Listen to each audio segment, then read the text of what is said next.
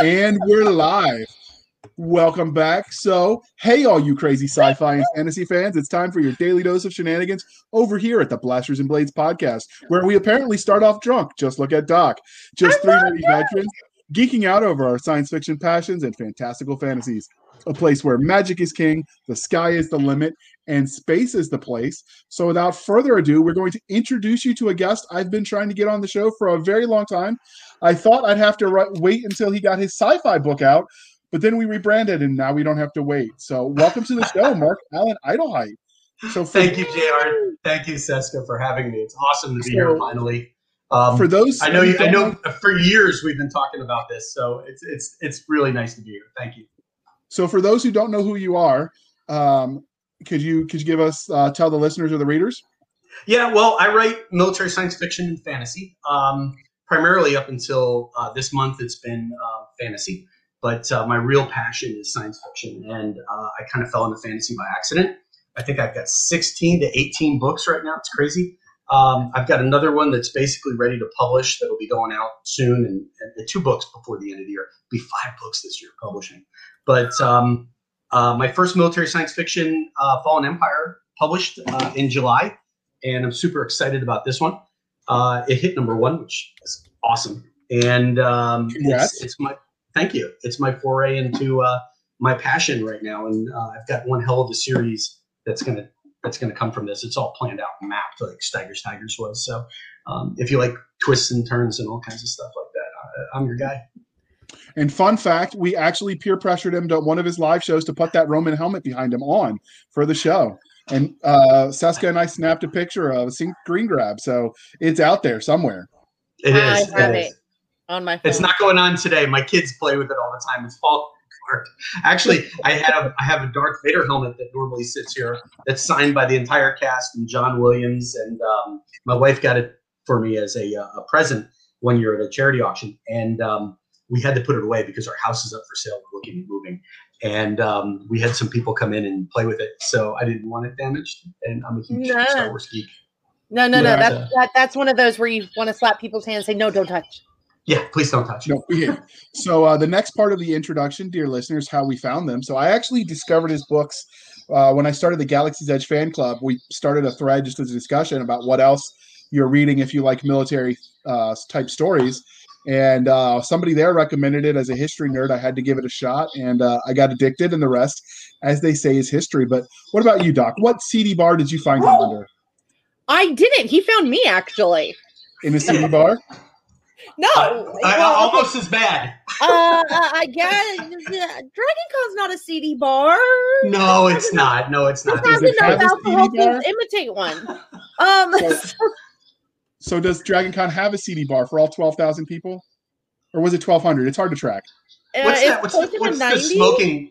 What's the speakeasy there? What's it called? You remember? Oh, that they closed. Really? Yeah, no. So that was awesome. There's a bunch of different places where you can go and find booze. But Marc actually found me at the beginning of a DragonCon one year. He came over and he's like, hey, I really wanted to come over and introduce myself, and because I'm an author, and I have a whole bunch of books to give away. And I went, wait, you have books to give away? I can arrange to help you find those people to give them to. So it began a beautiful friendship filled with lots of Maker's Mark and many great books. Yes. And last DragonCon, which DragonCon started, I'm going this year. Super excited. Yes. We brought, I think, 2,000 books to give away.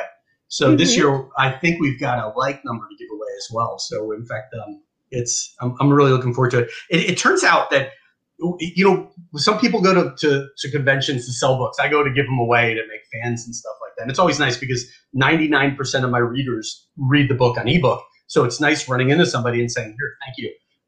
But at the same time, it turns out it's real work to give books away. And Seska had this wonderful idea because it was exhausting hauling them all over the place. Put them on the back shelf of the room and just sign them all on the back table. And then I think Jenny Works, she started bringing books too, which is we started to train. And so, and we also do another event where authors and fans can meet and mingle, and Marc brings a bunch to that. So it worked out to be a very good symbiosis. Yes. And see, I can use that's her science word for the day. I have lots of science words for the days. Titration, symbiosis, explosion, implosion. Explosion. So we actually, speaking of giveaways, Marc was generous enough because we're going to air this as a premium, which means it'll air live, and he's going to give away one of those T-shirts. So when we air this, it'll be as premium. We're going to air it, and when we get to that part of the interview where he says, "Hey, if you want a free one, say it now." Whoever types at that exact moment gets their shirt. Awesome. So, Awesome. All right, Well, Doc, also, we got. tell you what, JR, for the runner-up, we'll also give away a signed original Stigers book as well. And they're not making any more of those. Nice. Oh, wow. See? Yes. All the cool stuff. So, Doc, Yeah. you got to see if he gets to stay. We've got to ask him the religion question. Okay, he gets to stay because I know he'll answer this right. Lost in Space, Eureka, or Stargate? Okay. Now, the original Lost in Space, I grew up watching. Danger, Will Robinson, danger. Eureka was good. Stargate was freaking awesome. And Richard D. Anderson, I am a huge Stargate fan. In fact, when they kind of rebooted Stargate to that gate world, I actually wrote them because I wanted to write a few episodes. And they never wrote me back, unfortunately, which sucks. But they missed out. I'm really jonesed that Amazon bought MGM because they now own the rights to Stargate, and they're going to reboot that franchise. And they've already got, I know for a fact, they already have a whole season written. And I believe Richard Dean Anderson and a couple other people may have signed on. So I'm super excited. I really hope what they do is they do, instead of like a full reboot, like, they did with Charmed and they've done with other things, but that they continue the storyline in the universe. I hope so as well. And I think that I like better because otherwise I end up just comparing the characters. Yeah. I mean, I really liked SG-1 the best out of all of them. The characters were well developed over, 10 years, 10 seasons. Yeah. They were able to really develop a lot of background so they could have fun with some of the characters, like that Groundhog Day episode where Teal'c and Richard Dean Anderson, they kept repeating the same day over and over again. And they had that brilliant scene where they were golfing with the Stargate. And he looks, I remember. They hit it, and he looks over and he goes, "That's got to be a record." Nice. So did you watch Atlantis and SGU as well? I did. I liked SGU. I was disappointed by Atlantis. And I just it was missing some of that magic that the original series had. They got to the point where they started taking themselves a little too seriously, where with the original Stargate, they didn't. But I think I'm surprised you didn't ask about Firefly. Because all the rumors right now is that Firefly is getting rebooted too. So we try to mix the questions up so that way it's not. We mix the questions up. But no, I mean, I was going to say we mix the questions up to keep people on their toes. Yeah. So I liked Atlantis, but I really kind of lost interest after they killed Lieutenant Ford. He was my favorite character in that series. He's my son's favorite character too. I actually reached out to him because he was acting as that character right around the time there was this big push in Hollywood to get Iraq and Afghanistan vets into acting military characters, and I thought maybe he was one because he pulled it off so well, pulling that Marine thing off. And turns out he's just a good actor. Who knew? But we actually interviewed him on the old branded podcast, and I tried to convince him he should do some audiobooks because he's got the vocal range for it. But he's an amazing actor. And with a name like Rainbow Sun, he's got to be tough. The actor's name is Rainbow Sun Franks. And he has a tie back to Star Wars. His dad was the voice of Boba Fett for the cartoon, the Christmas special cartoon. Oh wow! Wow. And his sister is she did the Rugrats. She was the young African American child. She was that character's voice actor, and she does a lot of WoW stuff, World of Warcraft voice acting. JR, we have the next religion question. Now that we've definitely confirmed that Stargate is JR's religion. I'm sorry, I get excited. I think we're all fans here. Let's disagree. Okay, so how about this one? Game of Thrones, Lord of the Rings, or The Wheel of Time? Okay, so I was a huge Game of Thrones fan. I was unhappy with how it ended. I think 99% of fandom is. But it was really nice for HBO to beta test horrible endings for the readers. Yes, and it's not the first time they've done that, like The Sopranos. But what I'd have to go with Lord of the Rings. Both the books and the movies. I'm a huge Peter Jackson fan. I've got a personal connection to it through my best friend, who was special effects director for that.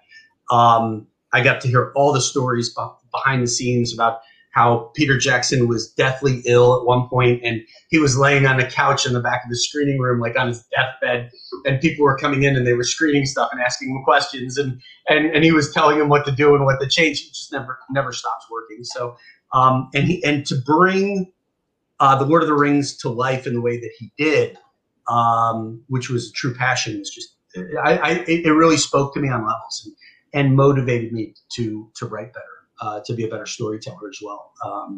So it was just very well done. Now, that said, I'm not a huge fan of the Hobbit series that they did, but the Lord of the Rings, yes. I love Benedict Cumberbatch, though, as his voice is great for the Hobbits. You like that? What? I like him as an actor. Well, what I love is, if you've ever heard him talk about where he got the idea for the voice, that's the voice his dad used when reading the story out loud to him. Oh, that's awesome. And so it just makes it makes my frozen heart warm when I hear that. So see, I read all of the Harry Potter series to my oldest, and I do all the voices for the different characters. I can't do the voices. Dobby and all that stuff. My son has asked me not to. I asked you not to. Okay. He's so mean. I had a time where my oldest was whispering as I was coming up to read bedtime stories to my youngest that if they faked like they were asleep, I would stop doing the voices sooner. Oh, God. Yeah. Kids, what are you going to do? That's awesome. Cold. Yeah, they're lucky they're cute. They wouldn't have eaten. Oh, my God. Okay, so now that we've established that kids can be cold. Cruel. Yes, cruel, definitely. What is your first? Well, you already said your first love was sci-fi. Yes. So, what would you say your first memory in engaging in the medium of speculative fiction is? Was it reading, watching, playing a game? Well, I grew up. I was I still am. I was severely dyslexic, and I had ADHD. You gave me red dye number 40, and it was like rocket fuel. And I couldn't read in first grade. And my teacher's response was to basically take my desk. I was a behavior problem. She took my desk, put it in the closet, told me to shut up, sit down, and color, and close the door. And my parents basically pushed me and got me in a special school where I was able to accommodate and learn to read and write and participate. But my first real memory of like science fiction was coming home from school, like probably in second grade, watching Star Blazers. And literally my bus would pull up to the end of the street. I would get out and I would have to run the 100 yards to get home to get Star Blazers to turn it on at like 3:30, because if I missed it, it's like, if you've ever watched Star Blazers, amazing series. They had 365 days to save Earth. And I just thought it was absolutely fantastic. And it really got me thinking about science fiction at a young age. And then I kind of fell into the reruns with Star Trek and everything else, and Lost in Space, things like that. But I was able to, over time, compensate for my disability, and eventually I fell into a love of reading and writing, and it kind of led to, and that's a whole story in itself. But that's really what got me into thinking outside the box. What could the future be like? And the same thing with fantasy. Instead of writing, like I wrote Stigers in a unique time period. Most people write fantasy in the Middle Ages technology level. I put it in ancient Rome technology level, which it gets. I like to think outside the box, and I think what it does is when you write outside the box as well, it creates unique environments and unique interest to people that hook people.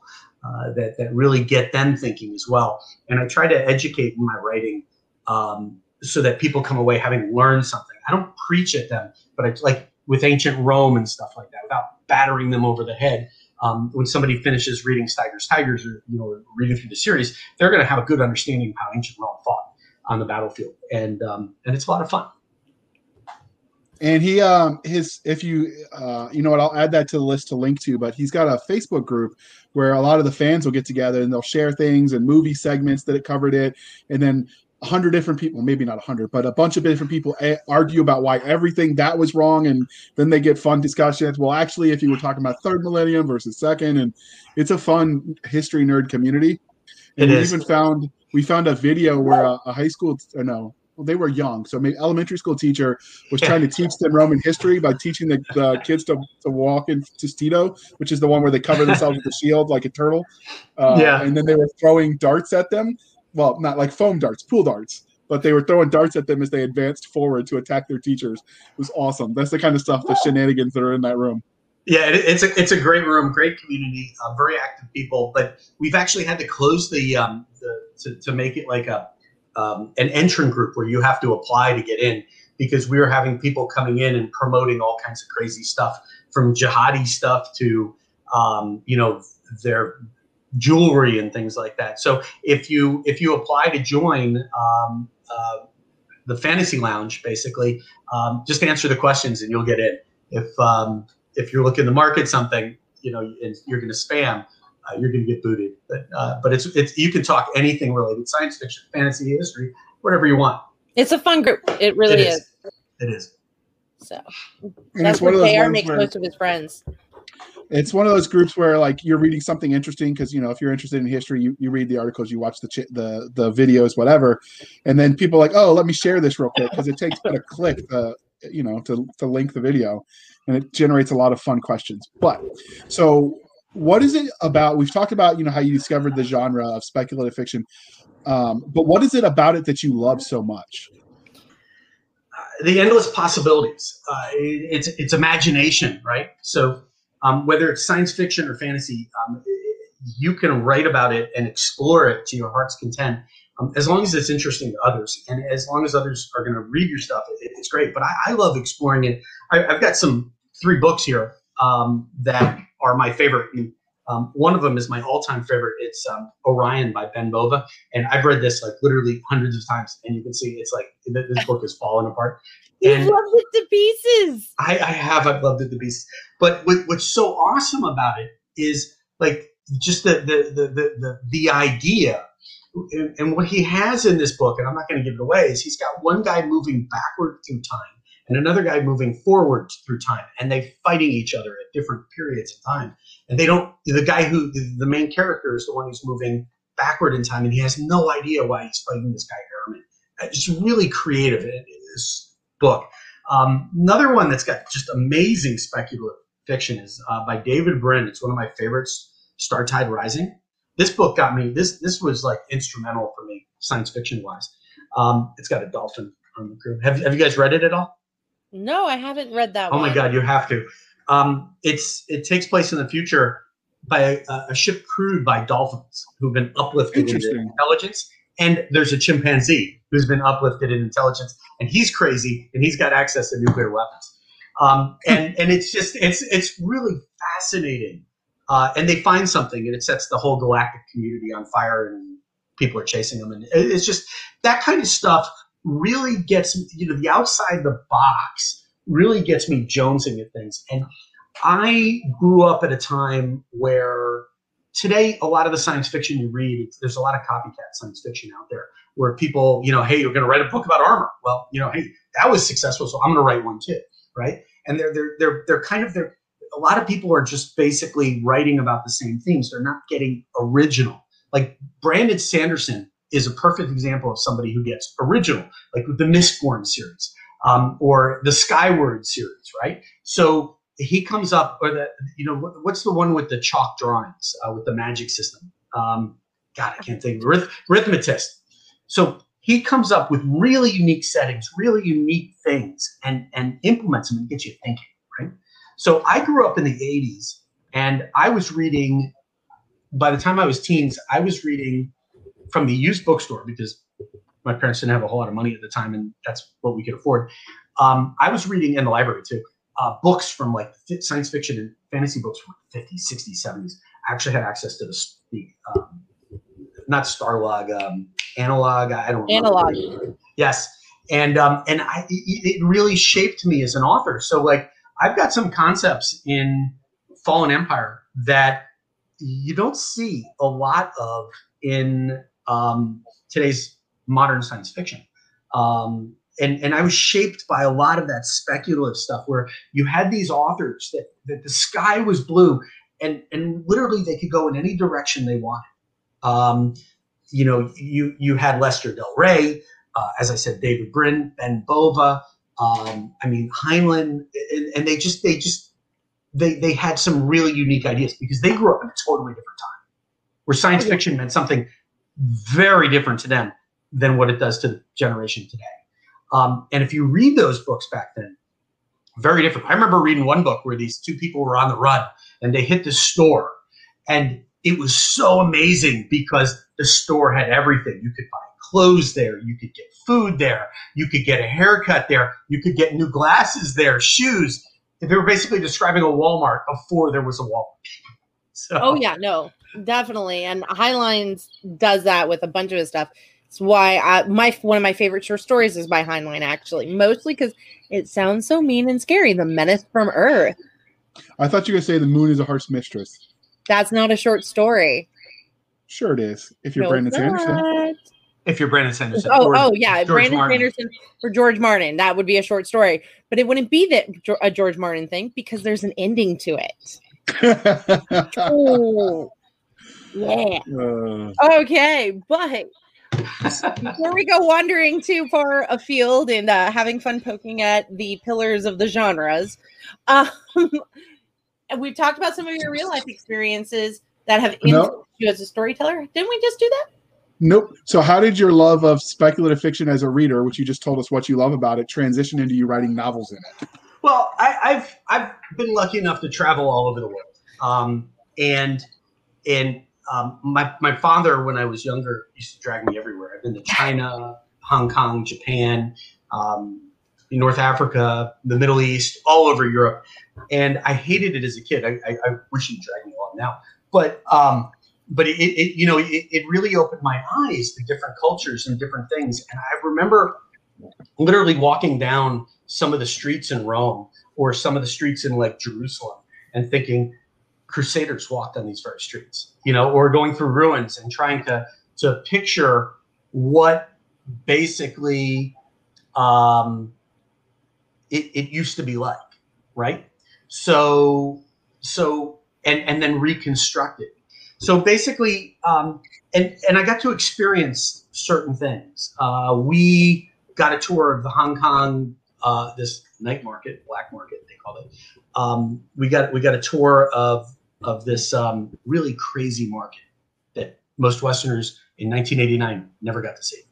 And the person giving us the tour was, we found out he was like the section chief for the CIA for Hong Kong. So, I mean, it's just really, really, I've had some really crazy experiences. I've almost died a few times. And many of those experiences. Me too. It's a fun experience. Yeah. Many of those experiences end up finding their way to my books. And I'll give you a perfect example. In a book called Fort Covenant that I wrote, Stigers, a new officer, and they come across, they're being pursued over many miles, his company, and they're out of food. And they come across an enemy company camped out in this valley, and they decide to attack the company at night to get their food. And they end up basically attacking it. And in the fight, Stiger knocks the guy with his shield into a fire, and it sets his cloak on, and the guy jumps up, and he's on fire, and he goes running out into the field. And Stiger doesn't think anything of it. He's like, he moves on to the next guy. Well, they win. They get the food. And then it's like, hey, we won. Let's gather everything up. And then it's like, oh, shit. The field that's around us is a hay field, and it's on fire. And so they have to run, basically. And they end up basically, they gather up what they can, and they're climbing out of this valley. And the whole valley's on fire at this point. They're into the trees. The trees are starting to catch on fire. There's smoke everywhere, and they're choking and hacking. And they come up this ridge, to the top of the ridge. And Stiger steps over it. He's like, it's almost like with the smoke, he steps through a barrier where there's smoke in the valley, There's smoke coming up the ridge, and then he steps over the top of the ridge, and it's clear. He can breathe.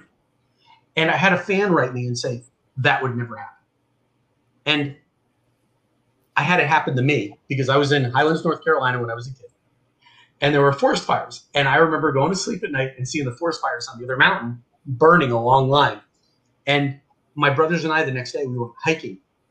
And when we came back, the wind shifted and it went down into the valley. We were hiking back up the mountain. And it got really bad to the point where we were like coughing.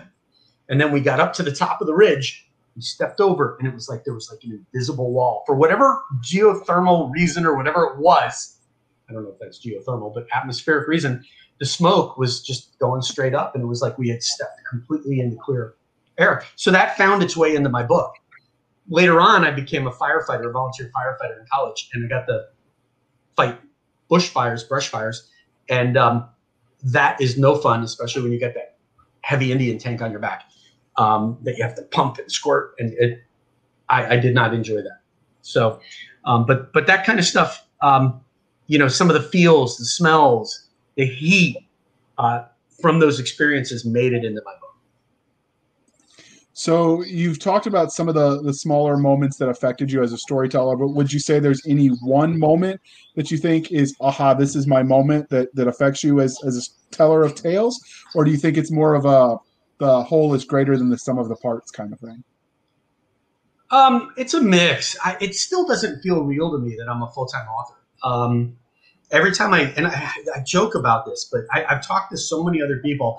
I was on a panel with David Weber and Timothy Zahn, and I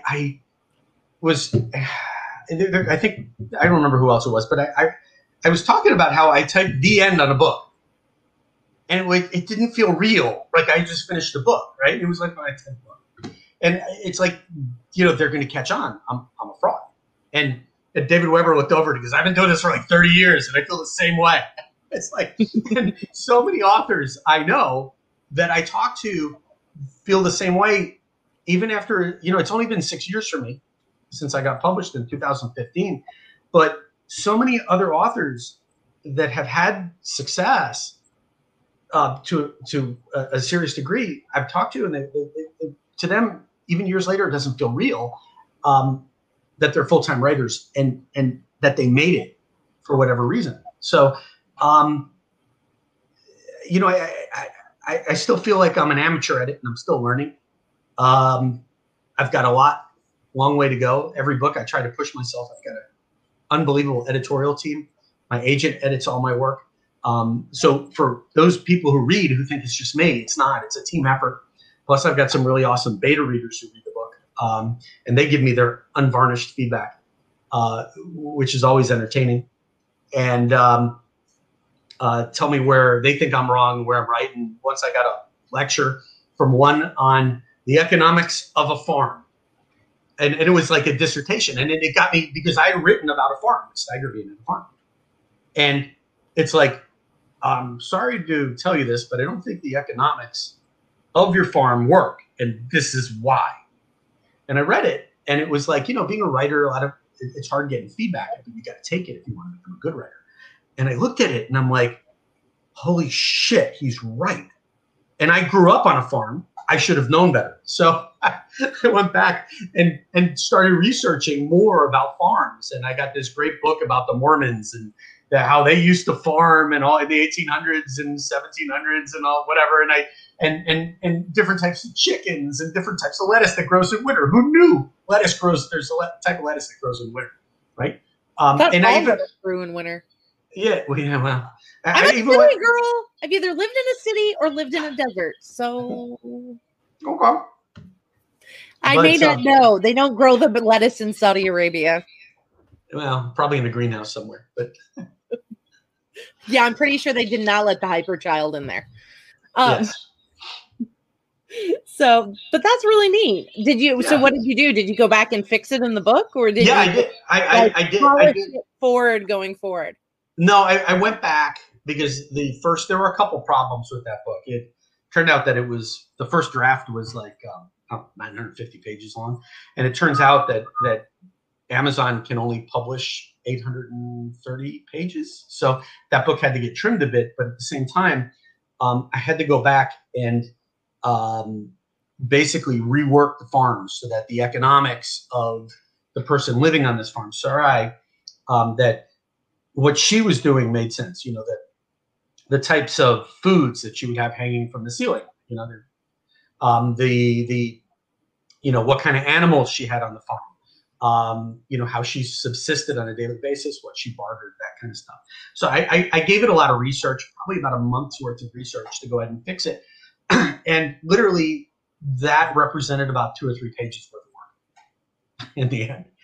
It sounds like a lot, but it was the very beginning of the book. And you want to get off, particularly when you're writing in like historical fantasy, where you want it to be believable. You want it to be accurate. And if it's not, people are going to call you out on it, particularly when it comes to ancient Rome and how people lived. They will. So, like, I get a lot of grief from people because I call a javelin and not a pylon. Well, the reason I had to make that decision was because I knew there were going to be a lot of people reading my work that would get confused by that every time I threw it out. So there's some concessions I had to make to basically tone it down, and so that you still have the key fundamentals there, but it's a modern day term, if that makes sense. Yeah, no, it does make sense because you don't want to throw your fans out of the story, but also since we're talking about fans, we're going to ask the fandom questions because I find them fun. They are fun. I will agree with you that it always surprises me the amount of work you do researching the little things that if you got right, people would roast you for. But if you get it right, it's just set dressing that they never notice. Like when you watch any historical period drama, look at the clothes they're wearing or the setting. Like, oh, they wouldn't have that chair. It wasn't. You mean the zippers on Bridgington? Yeah, yes, and it's clearly polyester fiber. I don't know what you're talking about. I love in the movies when you see ancient Rome and their cavalry had stirrups, and the Romans didn't have stirrups. So no, they did not. No, but yeah, no. Like a perfect example is the Karas Saga. Don't really Saga. have people either. Like when I wrote the Karas Saga, the first half of the book takes place in Roman Britain, and I had to nail all the details, and that took about a year's worth of research to bring the 9th Roman Legion to life. And I remember people emailing me who were part of like the British Foundation for whatever it's called at Hadrian's Wall and saying, I read this and we're selling your book here and it's accurate, kind of thing. So you get rewarded sometimes. And then you get other people who will email you and tell you basically you're wrong. And sometimes you are. Like I had somebody email me and say, and I had to go back and change this. I have a doctorate in ancient Rome, and it really drives me nuts every time one of your characters counts down the seconds, because the Romans didn't have seconds; they had minutes. I had to research it. Sure, they had minutes, but they had no way to measure seconds. So then I changed it to heartbeats, or breaths or something like that. But then you get the other side where you get people that think they know what they're talking about when it comes to certain things, and they email you and they're just dead wrong, and you just say, hey, thank you for your feedback, and you move on. And thank you for reading. It's just how it is. Well, at least you know that they are listening. So you have very passionate fans, but have any of them been passionate enough to send you any cool fan art or cosplay one of your characters yet? Yes. I actually have somebody making a sword right now. They're making a replica of Stigers' sword. It's really cool. I've had people send me dressed up as Stiger. I've had people in video games basically design Malzeal, the capital of Stigers' empire in there, and they're fighting other people and stuff like that. I've had people basically email me dressed up in Roman get up and stuff like that, basically saying they're ready to go fight orcs. We routinely send care packages to the military overseas and stuff like that. I come from a military family. My daughters go all the way back to, they're like daughters of the revolution. Because on my grandfather's side, on my mom's side, they basically were here in New Amsterdam and fought in the revolution and all that stuff. But so we have a very strong military tradition in our family, and I always felt it was good to give back. And basically, we would send care packages, and I would go to the grocery store with my daughters, and we particularly for people in Afghanistan and Iraq, and we used to like get a taste of home and send it over there and stuff like that. Everything from baby wipes to whatever, candy and all, everything you can think of. And, my mom, we have a European meat market down the street yeah. that has the shelf staple pork products, like the salamis. I know when my mother sends one to somebody overseas because she like giggles. I sent a care package because for those who don't know, you're not supposed to send pork products to soldiers who are deployed in Muslim countries. However, ignore that and just do it anyways because they really do miss their pork products. Yeah, so, but we would end up putting a couple books in with every package, because I figured they need some entertainment as well. Trust me. One time I got a 4-hour duty with nothing but a Twilight book. It's not good. One time I got a photo of an entire unit in the field in Afghanistan, and they had the book Stigers, Tigers, and I wish I had the photo. I should print it somewhere. I got to find it. But the book is beat to shit, and it's everybody in the unit. They had all read the book, and they're like, and the email when it came through with the picture was they had a big sign, and it said, "Please send book 2." So I can tell you, as when I was deployed, I got some of those care packages. There was a brilliant organization, Soldiers Angels, that sent some. And so when they are in the field, they don't always think to say thank you. So on their behalf, having received them myself, thank you for that. That's always appreciated. Yeah, I'm just emailing my wife for more whiskey here. So messaging her. That's an important priority, and we approve on this show. It is. It is. Because your wife is amazing. She is. She's awesome, and what's so great about her is she calls me on my shit. So it's see, and what I love about her is she brings me hamburgers. She does in Dragon Con. I forgot about that. She one day brought you cookies too. She's like, "Here's your cheeseburger," and I'm like, "What?" And she's like, "Remember when somebody asked you for what you eat on your cheeseburger?" And I'm like, "Yeah." And she's like, "I brought you a cheeseburger." I had totally forgotten about it. That little hole in the wall bar where you get those cheeseburgers under down below in the really good. Amazing cheeseburger. And and it was perfect. And the fries, oh my God.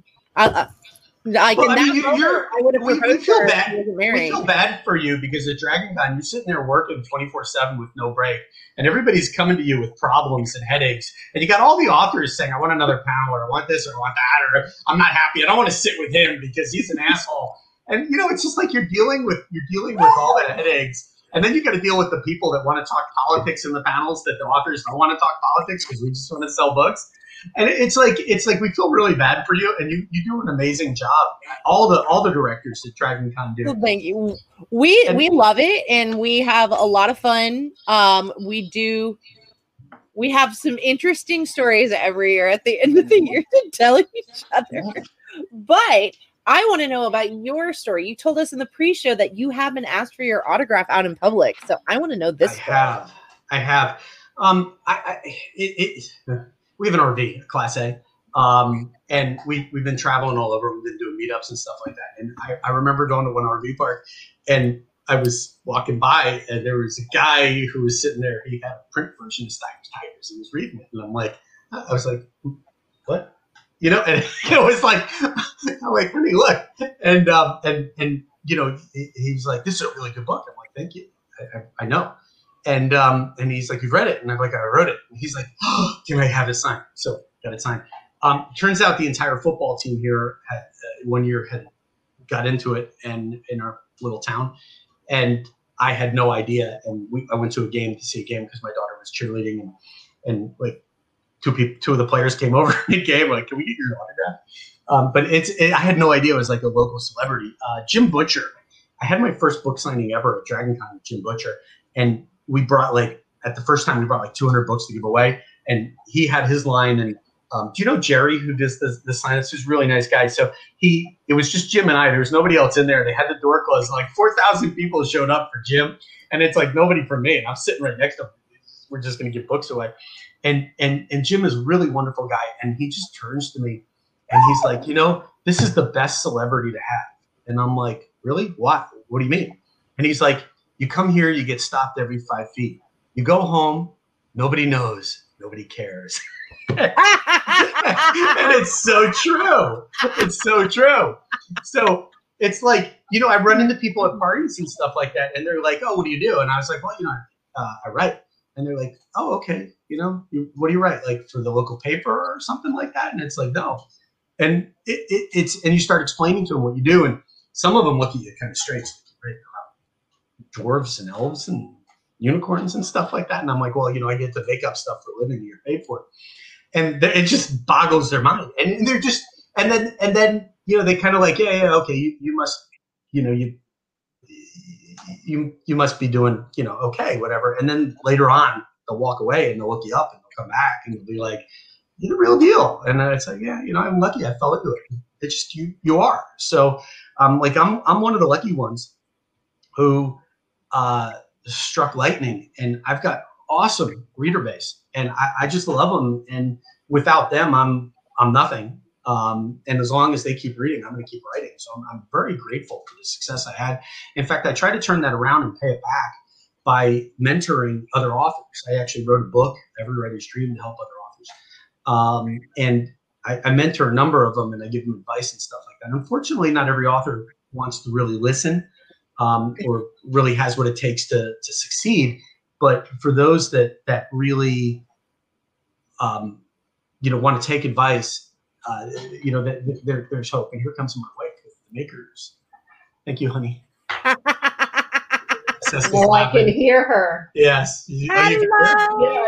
Yeah. Thank you, babe. Cheers, Seska.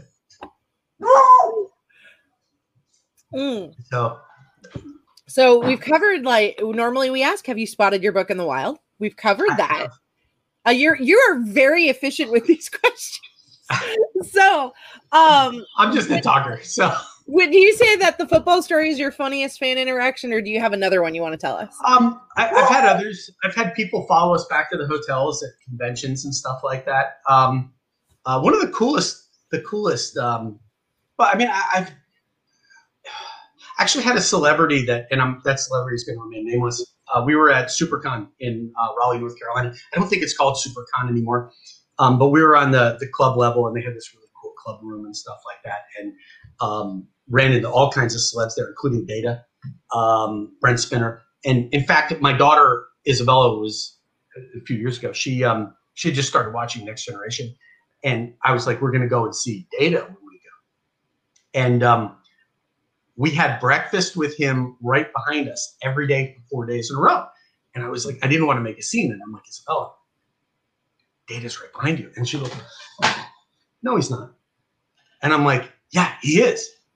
No, he's not.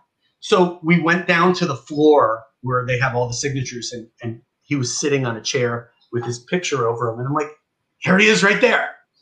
And she's like, that's not him. That's him in the picture. It's not him. And I was like, honey, they filmed that show like 20 years ago. She didn't realize. Can you confirm that he's Mark Zuckerberg's dad? I cannot. But the resemblance. But I had my first book signing ever at SuperCon, and we had a lot of people turn out, right? And I was in the club room recovering after, because we gave away a lot of books, and it's overwhelming when you meet readers, because you want to give them the time. They've read your book, so you feel like you have to give some back. Where I draw the line is when people want you to sign body parts and stuff like that.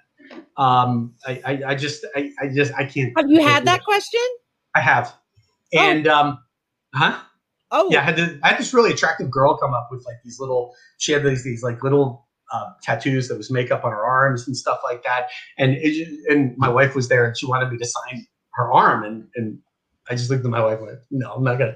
But anyway, so I was in the club room, and I was recovering. I was the only one in there, and at the same time walked in, and Alex Kingston, Doctor Who's, and she's really tall in real life, right? And I was like, I was a huge fan, right? I looked at her and she's like, do they have any wine here? And I'm like, it's right back there. And she's like, oh, thank God. She goes walking over and she grabs the wine. And she's like, I just spent 6 hours taking pictures and signing autographs. And I was like, I just spent like 3 hours. How do you do it all the time? And she's like, lots and lots of wine. And we had a wonderful conversation.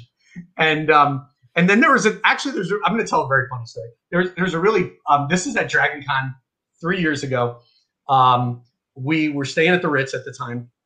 And it was like 3, 4 in the morning. We were coming back from a party that we had been invited to. You know the kind of parties I'm talking about, Seska, right? Yeah. After a long day of working, there are parties. And you go, and then you're up the next day, and you're wondering why you stayed out so late and drank so much. So basically, we struggled back to the hotel. I am probably very intoxicated. No, I am really intoxicated at this point. I'm looking forward to go to sleep because at Dragon Con, it's like Vegas one. And we get in the elevator, and this guy gets in the elevator. He's got a hat on, and we're going up. And I kind of look over, and I'm like, he looks really familiar. And I was like, you're Matt Smith. You're Doctor Who. And he looks over, and he looks over at me like he's horrified, right? And I'm like, you're a really good actor. And he's like, thank you. Thank you very much. He takes his ball cap and pulls it down. The door opens. He goes out. I felt like an idiot. So I had my fanboy moment. And I rode an elevator with Matt Smith. But, you have really interesting experiences at conventions. And you meet some great readers there. I've met a couple people, stars that have actually read my books. Read a number of authors who've read my books as well. Had one sit down with me, give me critiques, which actually I was very grateful for. And then there was that one panel that Seska arranged where on my right, I had David Weber. On my left, I had Brandon Sanderson. And I was looking at each going, this is so cool. So thank you, Seska. Speaking of those reviews, in the old episode when we would actually analyze them, which wasn't as entertaining, we would remind you that please be kind and speak your mind on the reviewing platforms because it helps the right readers find the right books. And Elvis agrees. You can hear him. Yes. So 1% of all readers leave reviews. And if you really like the book, leaving a review basically helps convince other readers to try that author's work. It's like anytime you hear a bell ring, an author gets a win. He gets a sale. So much whiskey at this point. It's all good. So can you this is the part where you tell us, Mark, all the things you have written. So can you give us the Reader's Digest version of your body of work? By series, if it helps. Okay, I've written. I have a very unique series. I've created this Lost War universe in fantasy, and I've got a number of books that are linked together. I've got the Karis Saga. I've got the Chronicles Silo, which is the Stigers series. I've got Tales. I've got the Way of the Legend series that I'm writing with Quincy Allen, which is really about dwarves. All these books are really linked together, and I've got another book right here, basically, that is Elia Ranger's Tale, which I'm releasing on Patreon, one chapter at a time. And it actually, it's one of the most entertaining, the funnest books I've ever written. But I've got this really interesting universe that I've created where there's so much that can happen. And I've got so many readers invested in it. And there's so many Easter eggs and so much planning went into it. It's just absolute terrible fun. I've got 6 or 7 more series planned to go into that universe. Plus, I've got other books that have actually sold, like the Fallen Empire series, which just came out. I've got Off Indigo Station, which is sold, and I've written it, but I've got to really make it good. Another military science fiction book series. I actually have one called The General that I've sold as well, 3-book series. And we were actually looking at one of the few books that I had no rights whatsoever. It's Ellie, and we've got all these people wanting to buy it now. So it's got a really good problem to have, but I've written a lot, and I average about 4 to 5 books a year in writing, and it's those are long days. But I'm lucky, and I've got momentum, and I'm very grateful. And as long as I keep delivering quality books, the readers are going to keep reading. And it really boggles my mind that I can have a book come out. I could take 6 months to work on it or longer, and it can be 800 pages, and somebody will read it in less than 24 hours and just devour it. And it's like being a chef, right? It's like you've met my mother. You can do that. Yeah. And it just blows my mind because I can't even read it that fast. But so I've got this wonderful fantasy universe that started with Stigers Tigers that I fell into by accident. Then I've got the science fiction books. I've got a whole drawer here of story ideas that I want to write. And plus there's TV stuff as well. I mean, it's just, the list goes on. I just don't have enough time in the day. And it's really a good problem to have from a writing perspective, because people just devour your books. And I'm super grateful for that. And I work very hard on each one, because if somebody, I have a feeling, a belief that if somebody's going to buy my work, they're going to pay good money for it. And a lot of people don't have the money to afford it on books, even ebooks. And I get emails about it, how people are saving up for their next, when a book comes out, they're going to save up till payday so they can afford it. That I need to put all my effort and energy into it, so it's the best book possible. And when I get a negative review, I read all the reviews, and I try to absorb all the reviews, even the negative ones. And I'm grateful they bought my book, so I can become a better writer, if that makes sense. No, that does make sense. I love it when authors are as much a fan of what they're doing, because the love of it comes through both when you talk about the book as well as when you're talking about all the the work. It comes through on the panels and when you're doing these interviews. But where did you come up with the idea of Stigers Tigers, which is why we're kind of here to you stole my thunder from me. I was going to ask that question. I had yes, I did. I love it. I like to keep you on your toes, dude. So I had a history podcast, and it was called 2 Cent History, and I would have like 50,000 downloads a month on it, right? Oh. And it was kind of like a little bit like Dan Carlin stuff. Like the first 5 episodes were on the start of the American Revolution in April 1775. It was absolutely fantastic. I really enjoyed what I was doing, but I wasn't making any money at it, and I was working a full-time job, and I had a very stressful job, and it was just nice to take a break from it. And I'm the kind of person where if I don't try something, it never gets done. So basically, we were on our way to the shore, to my parents' house at the Jersey Shore, and on the Atlantic City Expressway on the weekends, they have the worst traffic imaginable. And I hate traffic to the point where I'm like, at the wheel, right? And we're driving along. I'm driving. Everybody in the car, my 3 girls and my wife are asleep, right? And I'm sitting there thinking about the next podcast that I'm going to do. My podcast is usually about 4 to 5 hours long. And I have a script and everything like that.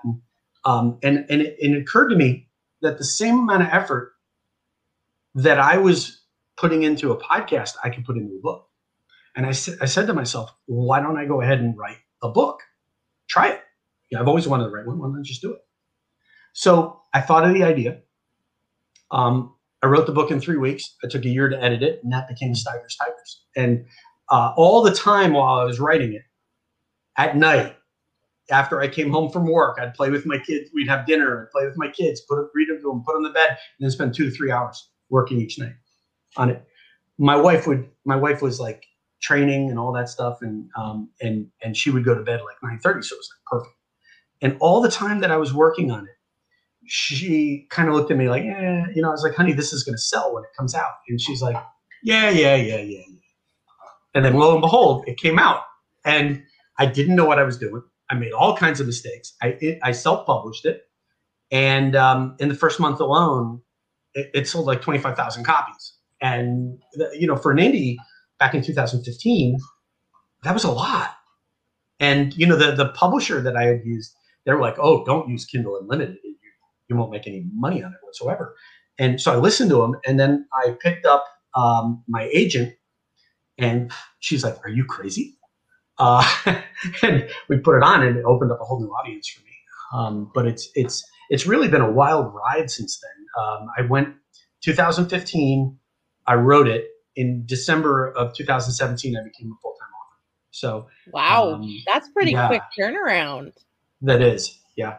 And I couldn't have done it without the readers, and I made a lot of mistakes along the way, and I've learned.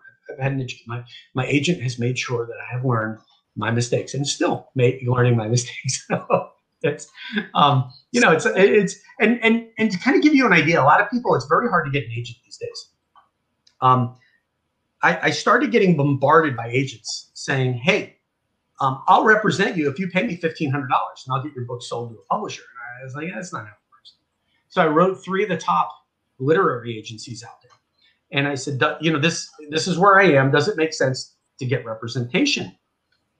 And only one wrote me back, and she said, "Look, I'm not taking any new authors, but I'd be happy to talk to you and give you some advice." I'm like, "Okay." So we set up a call 2 days later, and we got on the phone. And unbeknownst to me, she picked up my book and read it in that time. We had a wonderful conversation. It was like 3 hours long. And at the end of the conversation, she's like, "Listen, I'd agree to represent you, but you have to work with me."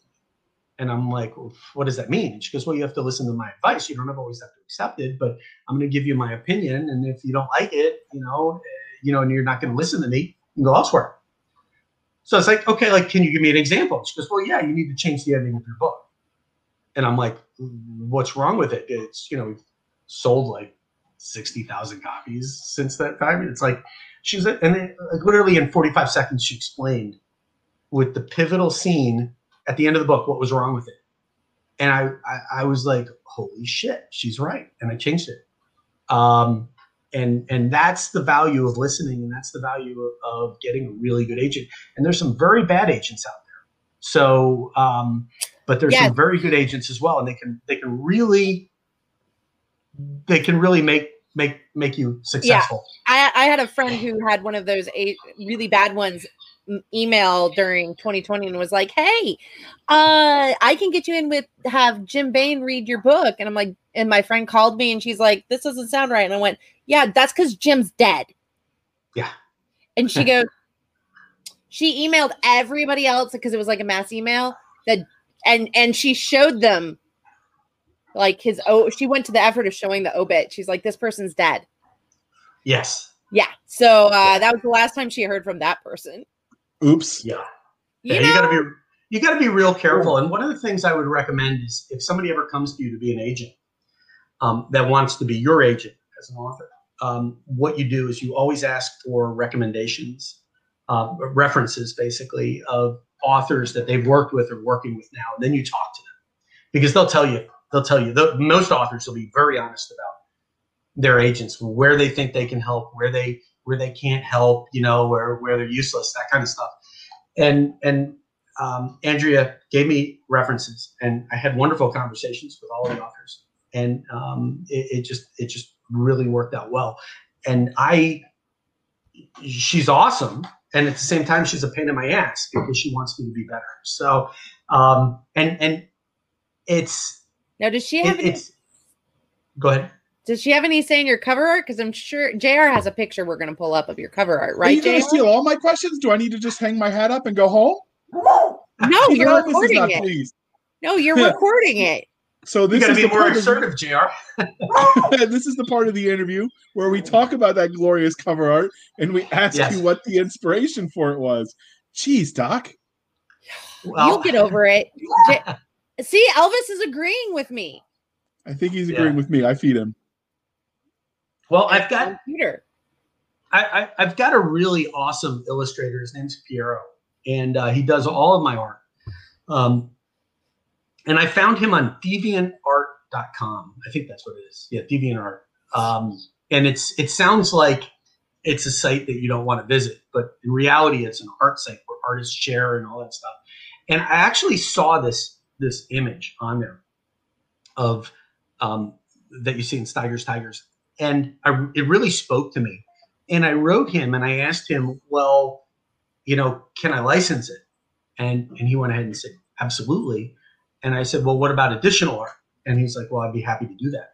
And we since 2015, we've had awesome working relationship, and he's really brought the vision of my work to life. And I've commissioned him for literally hundreds of concept art, of images and stuff. And the concept art really helps me to visualize the story, and it motivates me as I'm writing, but it gives me something to share to readers in between books. And it brings things to life. And he's done an absolutely wonderful job with the science what I like fiction stuff. About particularly this one is the fact that it looks like a documentary. Like you look at it and it looks like it should be found in the Barnes and Noble history section. So we're sharing some of the other art we've got up there. So what can you tell us about this piece of art? Because I'm going to go through some of them I stole from the interwebs. So this is Ellie Farr. He's a Ranger, Stigers' companion. This is actually the cover of Ellie, a Ranger's Tale that's coming out. And this was one of the first images I commissioned of him. And my readers really liked it. I absolutely love this image. It's gritty. It's in the forest. I love the trees in behind him. And it really brought out, after I talked to Piero and told him what I wanted, he captured the image of one of the main characters in my series the best. It has that Teutonburg forest vibe going on in the background with the gloom and the doom. I'm digging it. You love the textures, don't you, JR? I can see some of it. You hush. All right. I've got a couple others that we grabbed that I'm going to let him share. We've got this one, which is glorious. Yes. So what's the story of this one? So this is from the Karis saga, and that's Karis in the front with his best bud Dio right behind him. And it's right before they left Eboracum, which is modern day York, to go on the adventure. And what an awesome! It's the 9th Roman Legion that is one of the greatest mysteries in history to date. And literally, I took the entire Legion, transported them to a fantasy world. They were abducted, basically, in a desperate situation. And what was so cool about it is the Romans believed in gods and magic. In fact, there were Roman legates, Roman generals who complained to Rome that they couldn't accomplish this objective because there was a dragon that stopped them. And they get placed in this fantasy world. So they go from their mundane world to the fantasy world. And for them, it's like the gods. It's the normal. Yeah, sure, it's a little bit out of normal. They see dragons and stuff like that, but hey, it's possible because we believe in God, multiple gods, and magic and things like that. And so it was a lot of fun to bring this story to life. And literally, when 2 weeks before this book published, Dr. Who had an episode on the 9th Roman Legion, and I was like, no. So, but it's just a really gritty image, and I absolutely love it. And you can see Karis, and another thing that I really like about my illustrator is he's an Italian, and he gets the Roman Legion uniform, the everything absolutely accurate, and he makes it look cool. It almost looks like Gladiator in a way, from the movie, if you know what I mean, Jared. Yeah, I dig it. All right. Well, and you see that vine cane Dio's holding in the back. So the vine cane was a staple of the Roman centurions, and it was given to them, and it was a measure of imperial authority. And what that symbolized was basically the ability to strike a Roman citizen, which was another soldier, another Roman legionary. And they used to have this Roman centurion whose nickname is survived to this day, and it's "Bring me another," because what he used to be known for was breaking it over the backs of his men. And every time he broke one of those thick, gnarly vine canes, he would say, "Bring me another." All right, so we will stop sharing that one. While I bring up some of the other art just to show why we talk, what can you tell us what it is? Back to the book itself, what your 30-second elevator pitch for the novel would be?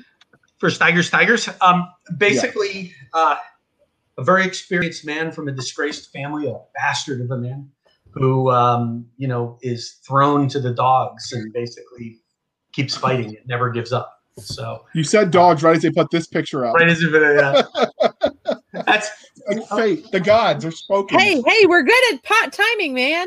Yeah, you've got 4 of my favorite characters in there. You've got Theric in the background, who's an orc. Stiger in the foreground with Rarokan, the sword, where you've got a wizard's soul trapped within, and you've got Ellie in the background with the bow, and then you've got one of my favorite characters of all time, Dog.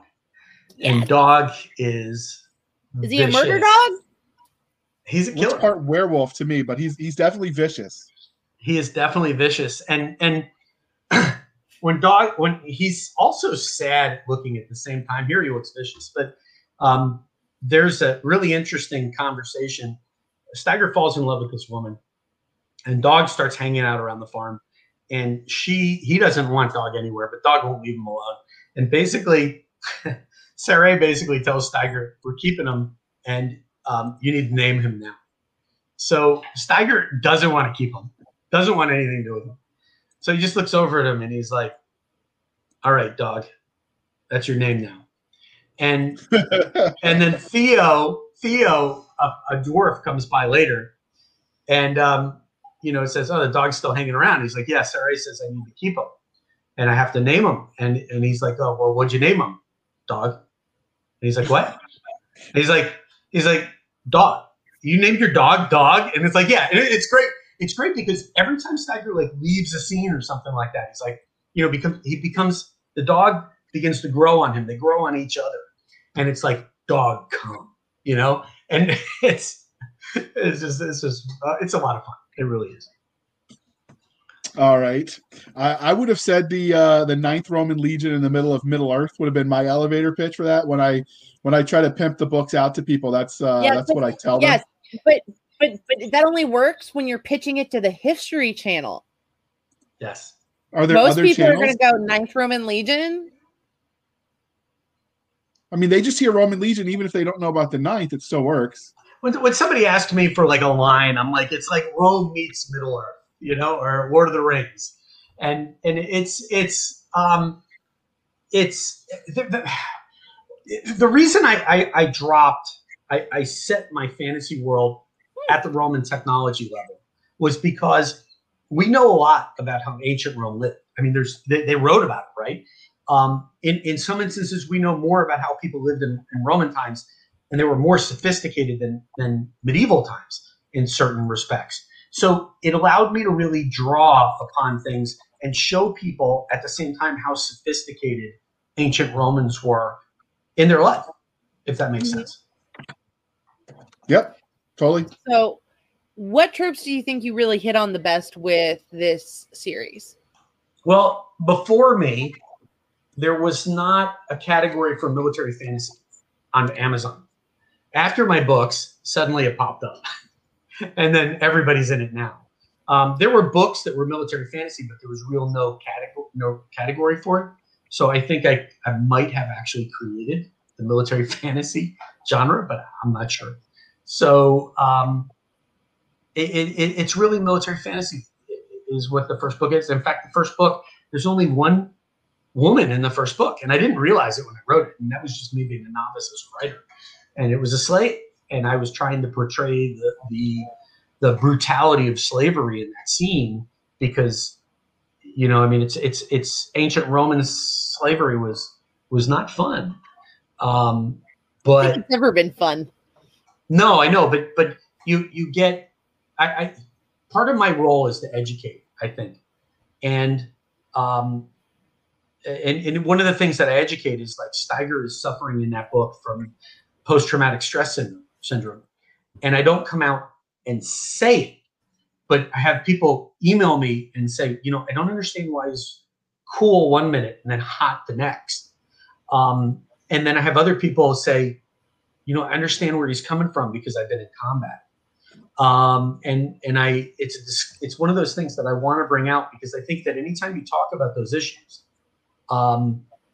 it helps because there's so many people that suffer from it, whether it's post-traumatic from the loss of a loved one, post-traumatic from an accident, or combat, or whatever it is. It's one of those things that I think that it enriches the story, but opens the conversation more, if that makes sense. Definitely. Absolutely. So, you've told us a bit about Stiger, as we've gone on, is there anything more you'd want to tell us about him? I'd like to meet him, actually. Oh, we have that question. Question. Since you brought it up, I know we're gonna do this out of order and make JR flinch. How do you think you'd fare if you met your characters in a dark alley? I think they'd kill me. You shouldn't even hesitate. Yeah, I know, because as an author, you're looking to up the stakes, to make it more difficult for them, to throw challenges in front of them. And my editors kind of laugh at me now when I do that. It's like, they point it out in the notes and things like that, that as if things could get worse. But I've created this wonderful world with the Silo series, the Chronicle series, and it's almost so real that I want to go play in it. I heard George Lucas basically describe Star Wars that way, and I didn't really understand it until I created my own universe. And it's kind of tragic in a way because it's so rich. It's got so much depth. And when you first pick up Tigers, you're dropped in the middle of this universe with no context whatsoever and very little information. And as the story unfolds, it's like an onion, the layers of an onion. And by the time you get to book 6, it's really deep. So I'd like to go play there, but I know several of my characters would kill me without hesitation for what they've been through. Okay, so were there any secondary characters that were especially memorable to you? You mentioned a few of them, but in passing. But who were your favorite secondary characters? I've got there's such a wide cast now. It's hard to keep track of all the characters, but I've got a ranger a guy named Marcus, who's going to get his own series coming up. And he kind of has fallen out in the last 3 books because there's so much going on. It's just the cast, you have to move along. But I really seeded a story for him early. He's a fun character. Another character that I really enjoy is Camp Prefect One, whose nickname is Salt. And the reason he's Salt is because he's an old salt. Back in the ancient days, the Roman soldiers used to be paid in salt, and they bartered for what they needed because salt was valuable. So he was a fun character to really play with. But my all-time favorite secondary character is Centurion Pansa Ruga. And he's just a lot of fun. He's going to get some serious screen time coming up in the books. And I just really love him because he's practical. He says what's on his mind, and my readers love him. And he's the ultimate killer. And that's the thing to remember is that ancient Roman centurions, they were like the ultimate killers. Like to become a centurion was not a popularity contest. You had to be really good at killing. You had to be really motivated, right? And you had to not be afraid to put yourself in harm's way. And they suffered the highest casualties of anyone because they were always setting the example. So I really enjoy playing with him as a character, if that makes sense. All right. So normally we would ask you about the bad guy in the series. So just acknowledging that to the reader. But having read that series, I know that in order to answer that, there would be way too many spoilers. So the next question is yours, Doc. Okay. The next one is normally where we ask about the back alley. Nope. It's so this would be we asked them out of order. This isn't the back alley anymore. So sometimes Doc, you're fired. You've been drinking too much. So your process is involved. It's a little different than some authors. So when you were writing this series, were there any cool scenes that had to get cut just for time that didn't make the final draft, but you were like, man, this was really good. I wish I could use it somehow? Yeah, actually, now that you mention it, I couldn't think of one before, but in the Karis saga, there was one scene with Amara, Karis's love interest, that was at the end of book 1, and my agent and my editors hated it there. And I really liked the scene. It was a really visceral scene. And that got moved to the next book after you met her. So you have a flashback of what happened before. And I insisted upon it. And it really worked in book 2. It's kind of like that scene with Hawkeye at Endgame, like in the beginning of the movie, where that scene was actually meant for the first movie, but it didn't work in the first movie. So it ended up becoming the opening for the second movie. And basically they didn't know where they were going to put it. So it was kind of similar process there for me.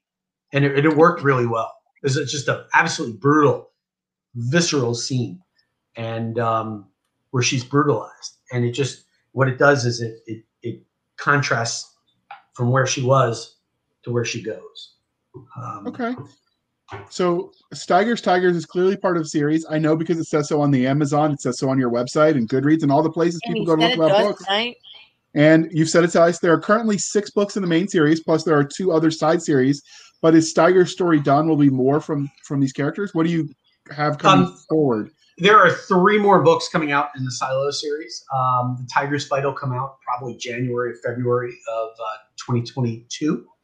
And that book's going to be about 800 pages long. So I've really starting to work on that one. That's going to be a lot of fun to write. And thank my editor for making it twice as big as it should be. We were talking and he was like, I think you should do this. And he got me thinking along this tangent. And it was like, well, that just adds half this, another, 400 pages to the story. And he's like, yeah. Okay. So basically, there'll be 3 more books, 10 books in the Silo series total. And then Stigers' story will end. However, Tales, which is the prequel series, which takes place 10 years before Stigers Tigers, has about 10 books. So you get a little bit of Ellie and Stiger in the Tales series after that, but it's really about how he becomes the man he becomes when you meet him in Stigers Tigers. And I've got people chomping at the book for book 4 in that series. So I just haven't had time to write it. So we know that every literary universe, at least the good ones, have their own consistent rules of science, technology, and magic. You've mentioned that this is set with Roman era technology, but the Roman Empire and Republic stretched for a large amount of time. So what can we expect from these books, and what era did you pull the equipment from? I pulled the equipment from really the imperial period of ancient Rome, where there were emperors. Kara Saga takes place about 121, 122 AD, when the 9th Roman Legion leaves. However, that said, when they get to this world, they have to actually go to Tanis first before they get to the world of Istros, and that takes hundreds and hundreds of years. And time moves a little bit different on Istros. So there were already people here, and they had their own level of technology. So you had these Romans coming in who were educated. They had engineers with them and stuff like that. So they adopt some of the technology that's already here. Perfect example is the Romans didn't have chimneys. These people have chimneys. Okay, it's just easier. I decided I was going to make them have chimneys because it's easier than having a room filled with smoke, that everybody's choking in because you've got a hearth, but you don't have an exit for the smoke. Little things along those lines. I have to imagine that if they had fires and hearths with no chimneys, that they had to have some sort of draft system that would suck that up. They did, but it wasn't as sophisticated as a chimney. They also had open air kitchens and things like that. The Romans had ancient fast food, right? So you go to Pompeii and they have fast food areas there. And fast food was really unpopular with the government because the ancient Romans felt that fast food was bad for you. Go figure, right? And they tried to outlaw it so many times. But the reality is that it was so popular with ancient Romans that they couldn't get rid of it. Because you're going to work, I'm going to stop for my Big Mac or my Big Roman Mac, whatever you want to call it. And the Romans really invented hamburgers. So, there's recipes where they discuss hamburgers. So there's so much that today we pull from the Roman Empire or the Roman Republic that we don't even realize. They raised Nero's barges, right? Mussolini did. And they found valves today that are identical to the ones that are being used in fire hydrants. Think about that for a second. Yeah. So that is super cool. it is. So, but back to our magic and archaic tech. Is there any that you invented for this universe which you would want to have for daily use? Yeah, I'd like to have magic lights.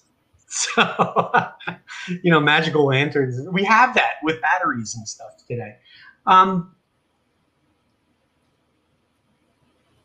almost would describe my fantasy world as science fiction. But that would be giving away spoilers. So careful. There's science fantasy. I know. But yeah, I wouldn't want Stigers' sword, because Stigers' sword is inhabited by an evil wizard that wants to take over his body and has incredible power. Wants to take over him, and it's imprisoned within the sword. I wouldn't want that. What I would really want, though, is the ability to heal, because I'm turning 51 next month, and I partially ruptured my Achilles 2 weeks ago, walking down the stairs. So go figure. Damn, that's like something I would do. Yes. Bear's already done it. I'm doing much better, right?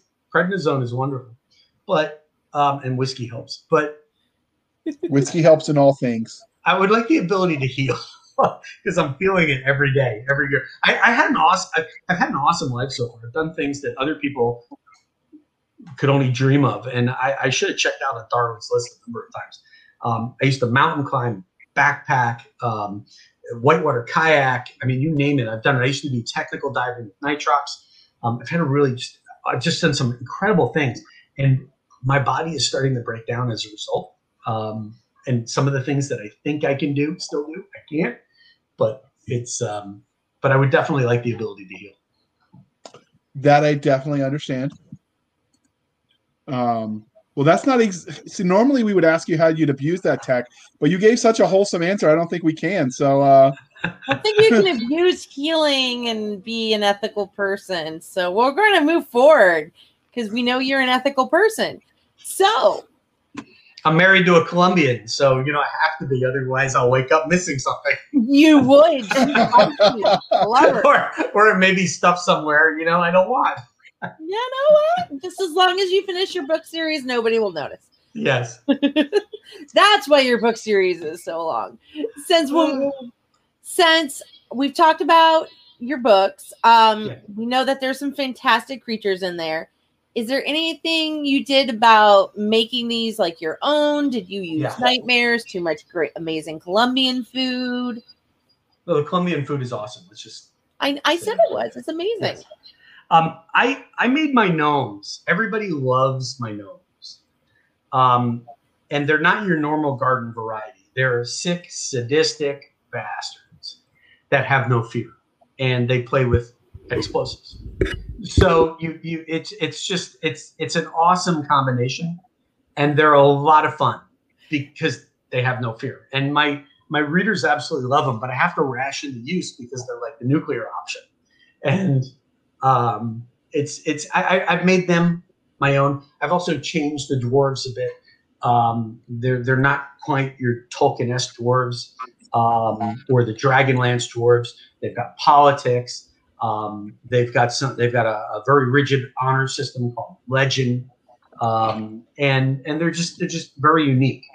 I try to make every single race unique. I also make the elves very unique. They basically don't die, and it's a lot of people think that long life it would be awesome, right? But for them, it's really a curse. And as they get older, they kind of retreat into themselves, and they retreat away from the wider world, because everything in the wider world changes, and they don't like change. Humans that they know will grow old and die and stuff like that. And and what happens after hundreds and hundreds of years is memory begins to fade. So the people that they cared about, they start forgetting about, and they find that painful. So I try to make every single race kind of unique. Kind of made like the orcs, like the Native Americans, a little bit. where they've got honor and they've got courage and I try to make each culture unique, special, and one of the main characters that Stiger really values the most by the end of the series is an orc, which you don't see really in many other series. So, and he's very intelligent and he's a killer. So, and he tries to make Stiger better, if that makes sense. Mm-hmm. So I called your gnomes murder midgets. That's how I refer to them. You like them? I did. I almost think you should write a whole series just based on the gnomes, but you've got so many series you've already committed to that might have to wait till the next lifetime.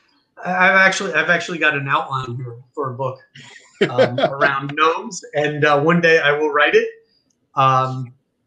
But they are 6 sadistic bastards with no fear, and they're a lot of fun because when there's that whole scene where they've got the catapult in the Tiger's Fate, and that was my favorite.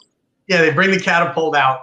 And they've got, it's like, what's one catapult going to do? Well, it's loaded with explosives, right? And then they fire it, it lands, it kills a bunch of orcs, and then they're just laughing their ass off at what they just did. And everybody else in the field is like shocked at what just happened. Okay. And, I, in my misbegotten army, you hung out with EOD a lot and some fisters, which are far forward observers. And both those seem very accurately described in your gnomes. They are. The EOD probably has more fun. Discipline. It was a misspent year, but it was a lot of fun. So JR, what else do you like about the gnomes? I just like that they're so chaotic. I like that they're short. Hush, I'm not that short. I like the chaotic angle to it, and that you just did a little something different. It's like, murder midgets on ADHD with a little bit of crack for good measure to calm them down. So I really did like that. The orcs were a little bit unexpected. I mean, it worked in your series, but I was sort of, grew up on Tolkien. The only good orc was a dead orc. They were evil by their very existence. So that took some getting used to, but it worked for what you did. And really the kind of orcs that you see in Stiger's Tigers is a shadow of what the actual horde is like, that Karis is going to run into, where they're more disciplined, they're more organized, they're more educated. These orcs were the ones that slipped through the gate before the gate was closed, and up until Stiger comes along, they were just living their lives as tribes, and basically the dwarves were manipulating them to keep them fighting amongst themselves as opposed to harassing them, if that makes sense. So yeah.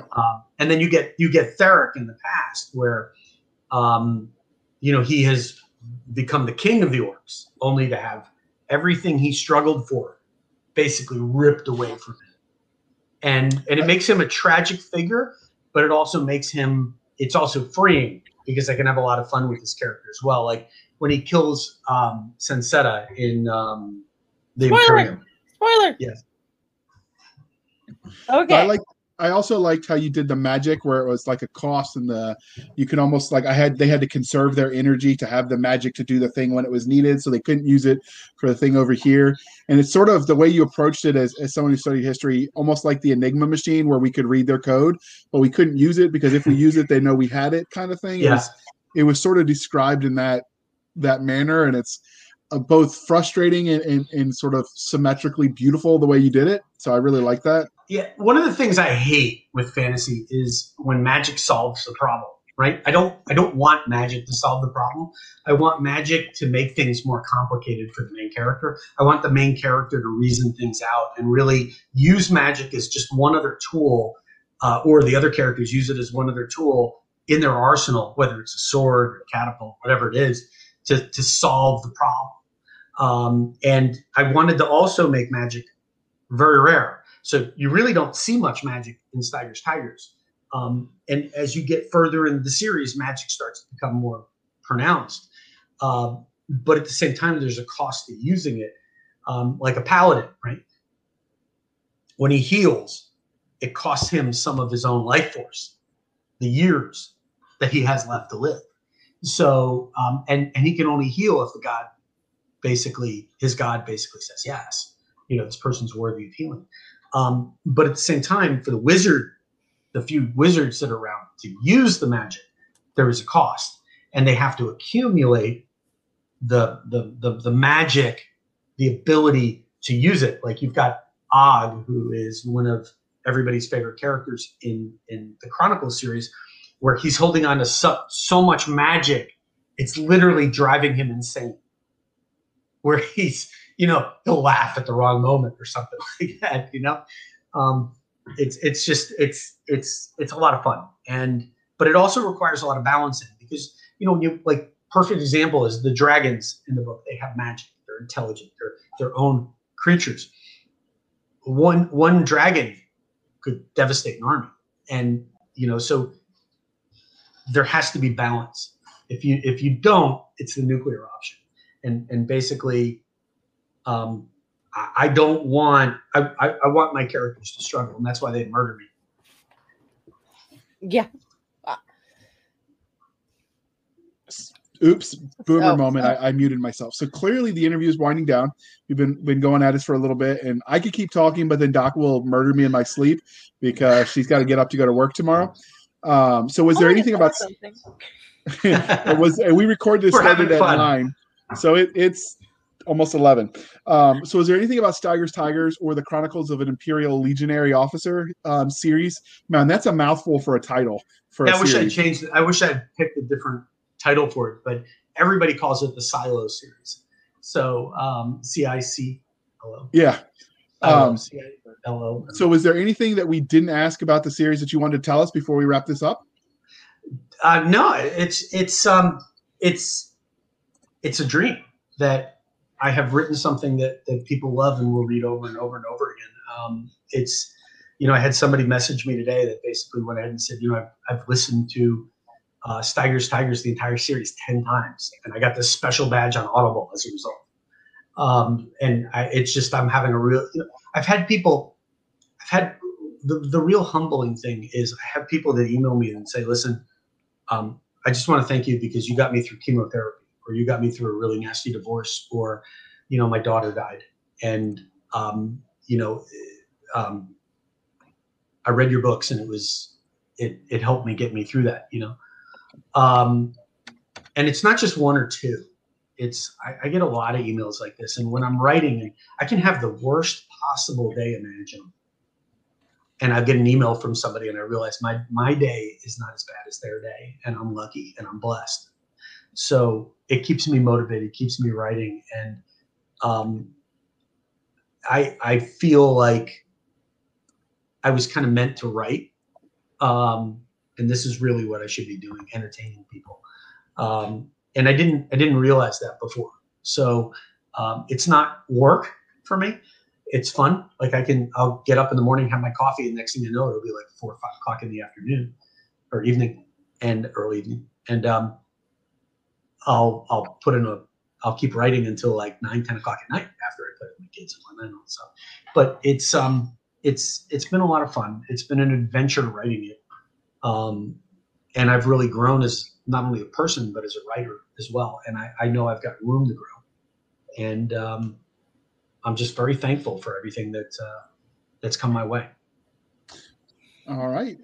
And hopefully that sticks around because it makes you fun to know. But as we wrap this up, and as usual, dear listener and viewer, the links will be in the show notes. But can you tell the audience how they can find you on the interwebs? They can find me on Facebook under Marc Alan Edelheit, Edelheit. They can find me on Twitter. You can find me on Patreon as well. We've got really cool stuff. I'm releasing a book, Ellie a Ranger's Tale, one chapter at a time. We're almost done with it, and I'm going to release it. I'm going to keep doing it on there. It's been a lot of fun. I give away all kinds of free things. I've got I give away on Patreon and Facebook. I'll do contests. I'll give away free Audible credits. I'll give away final read-through manuscripts, autograph proofs. Like this is a perfect example. I'm going to be giving this away in a few days, and you can tell it's a proof because it's got the line that says not for resale here. So it's just do a search for Marc Alan Edelheit, and you can find me. You can even follow me on Goodreads or wherever.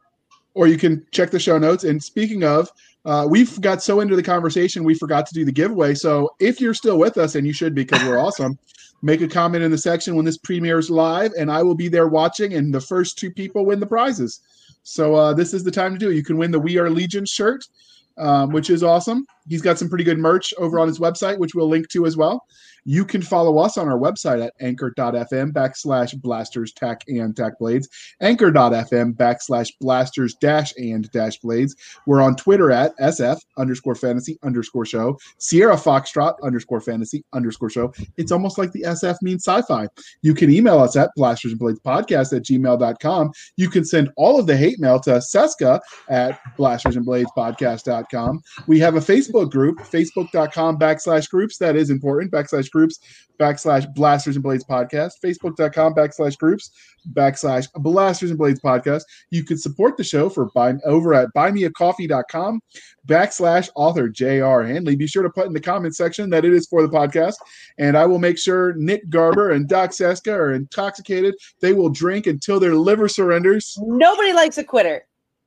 Or if you want, you can support us over on Anchor FM, anchor.fm /blasters -and blades for a monthly recurring payment for $1, $5, or $10 a month. And we appreciate anything and everything you throw away to keep the lights on. Doc, bring it home before you pass out from intoxication. I'm good. My liver is good. We're happy. Thank you for spending your precious time with us. For the absentee addle-brain Nick Garber and the definitely a fanboy J.R. Handley, I'm Seska. This was the Blasters and Blades podcast. We'll be back next week, same time, with a new guest and some other great random topics, nerd culture, cheesy jokes, torturing JR, things that go boom, all the goodness. Have a good evening.